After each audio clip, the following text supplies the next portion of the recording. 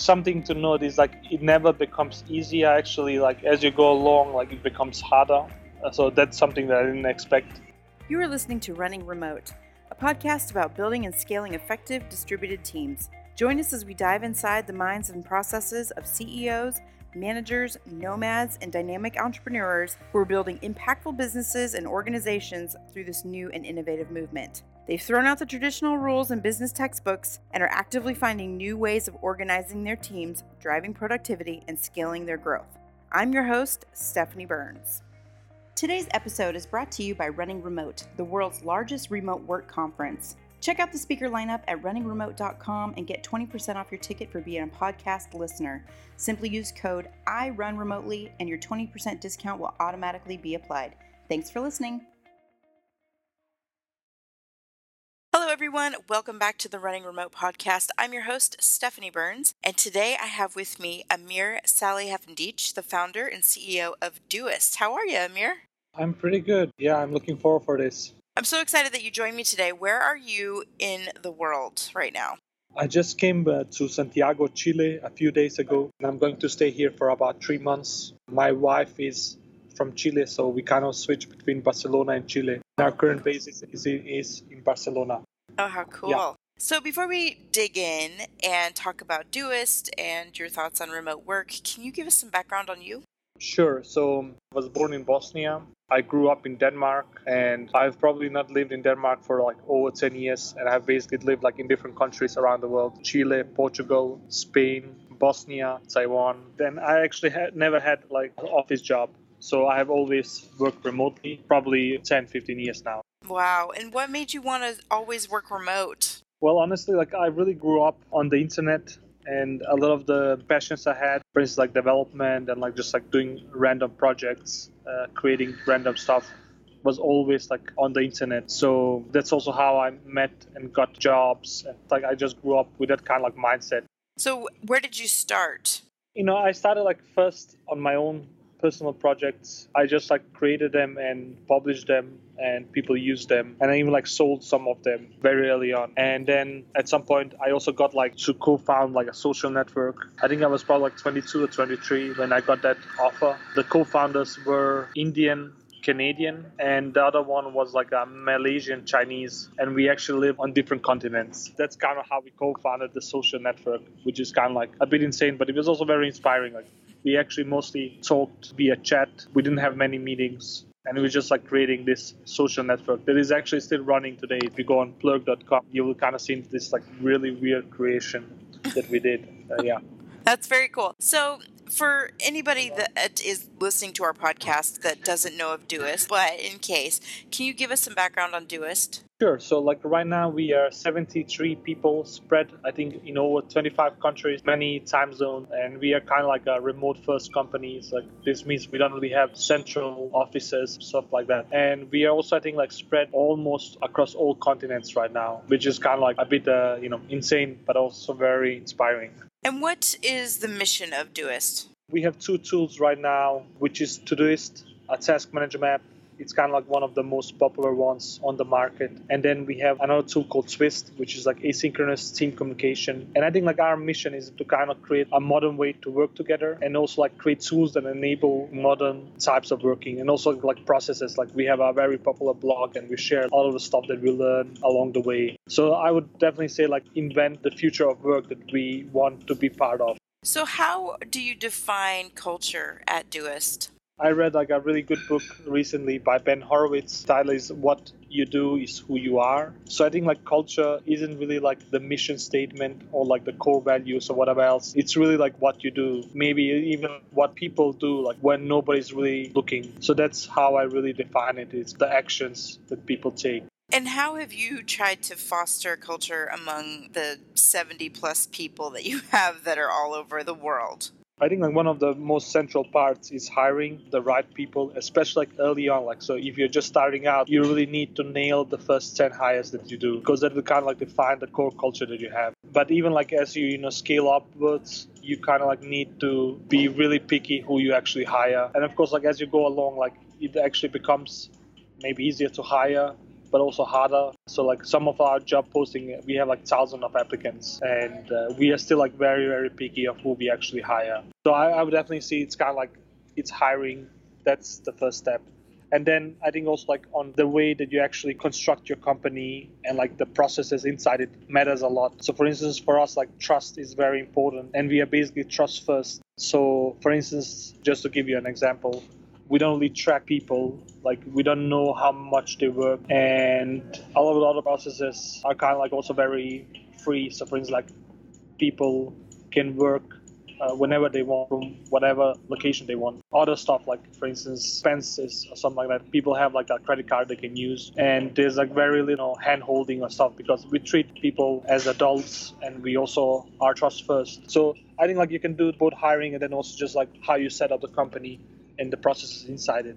So I definitely want to talk about processes here in a second, but I want to talk about your hiring process first. When you're looking for the perfect hire, what kinds of things do you put in place to ensure that you do that?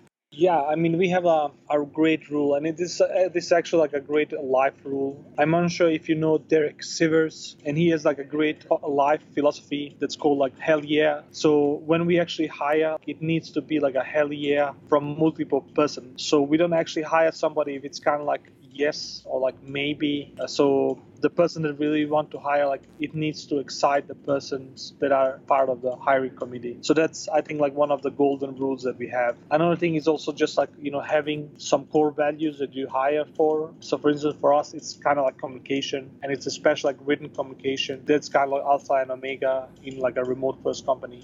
So the people that we hire like really need to be very good at like a written communication. So I think like defining like the core values that you have, and also like really setting the bar high and setting it even higher as you go along, I think are quite critical like hiring tips.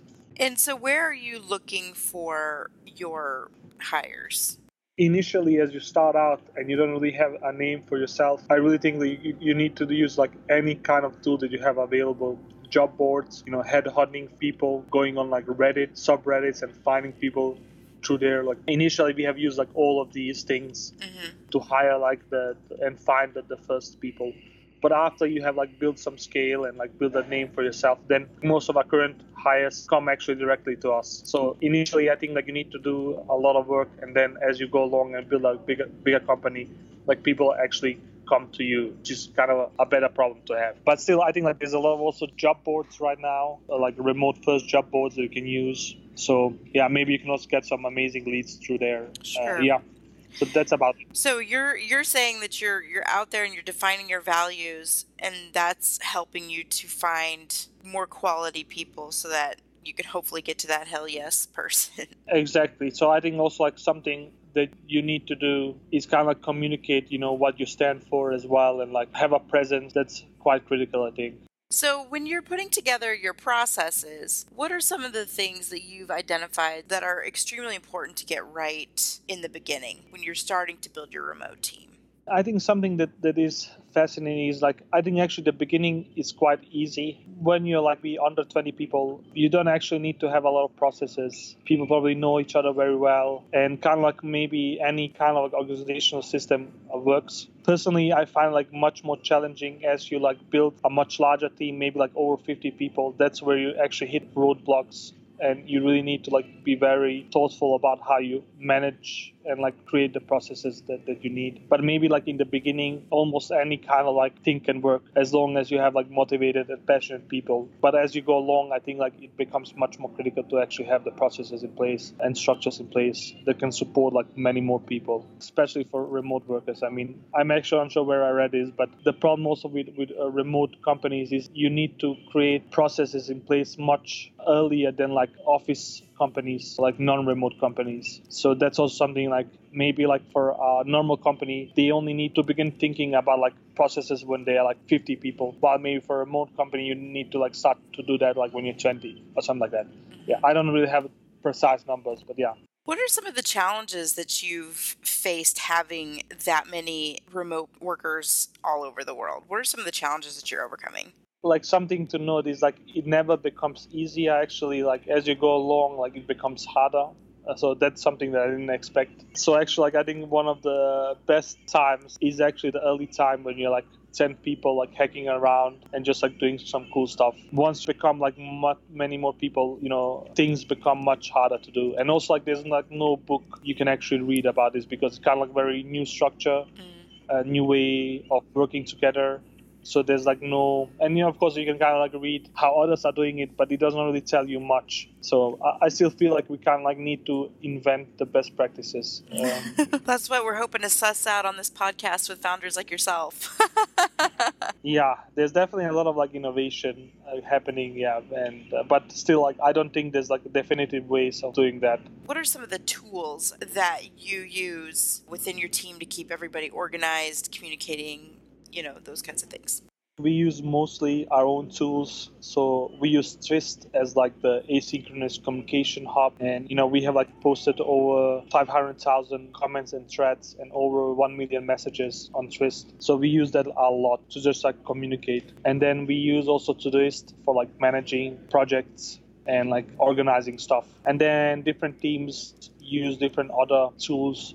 So for instance, like our development teams use GitHub. Our designers use like Figma and like Abstract and Sketch and stuff like that. Tools matter a lot, but also like the culture that you have matters a lot, especially like, how you communicate, how important communication is, what kind of communication do you value? Those are, I think, very critical questions to answer. And then maybe tools and stuff like that come afterwards. So what are some of those things for you and your team? Do you have any communication protocols that you use? I mean, for us, it's kind of like we kind of try to do most things in an asynchronous fashion. So maybe like 70% of our communication is done in an asynchronous way. And then 30% it's kind of like synchronous. So this means like meetings and one-on-one chats and stuff like that. So I think that's kind of like the split we have made. And of course, like some other companies might do some other splits. So maybe 50-50 or like even some companies, remote companies, they are still using like real-time chat as a core of their communication platform. There's like no silver bullet here. And it really depends like what kind of like company you want to build, how you want to structure it. So for instance, you can probably use real-time communication if we are just spread around a few time zones. If you really want to like communicate across time zones, then you kind of like need to go more in an asynchronous way in order to scale it. For anyone that's listening that has maybe a very small team of remote workers that's looking to scale up to the size that you're running or has a team that wants to take them remote, what advice would you give them? That's a very hard question. I think in the beginning, what is really the core problem is like creating something that people actually want to use and like solving the product market fit. So what I would actually recommend is like spend your energy there. And then as you actually add people, then you can kind of like optimize the processes and like structures. That's at least what we have done. I think like doing like premature optimization can actually hurt you because like what you need to do when you're like 70 maybe is not the same what you need to do when you have 5 people. So and initially like you really just need to solve like the product market fit, and if you do that, then like everything else will kind of like take care of itself. But if you actually fail at that, then it doesn't really matter what kind of structure you have because you have failed to create anything that people want to use. Well, thank you so much for spending some time with me today, Amir. I really appreciate it. I know there's quite the time difference, but it was really awesome to talk to you today. Well, it was my pleasure. I hope I have helped some people in this process.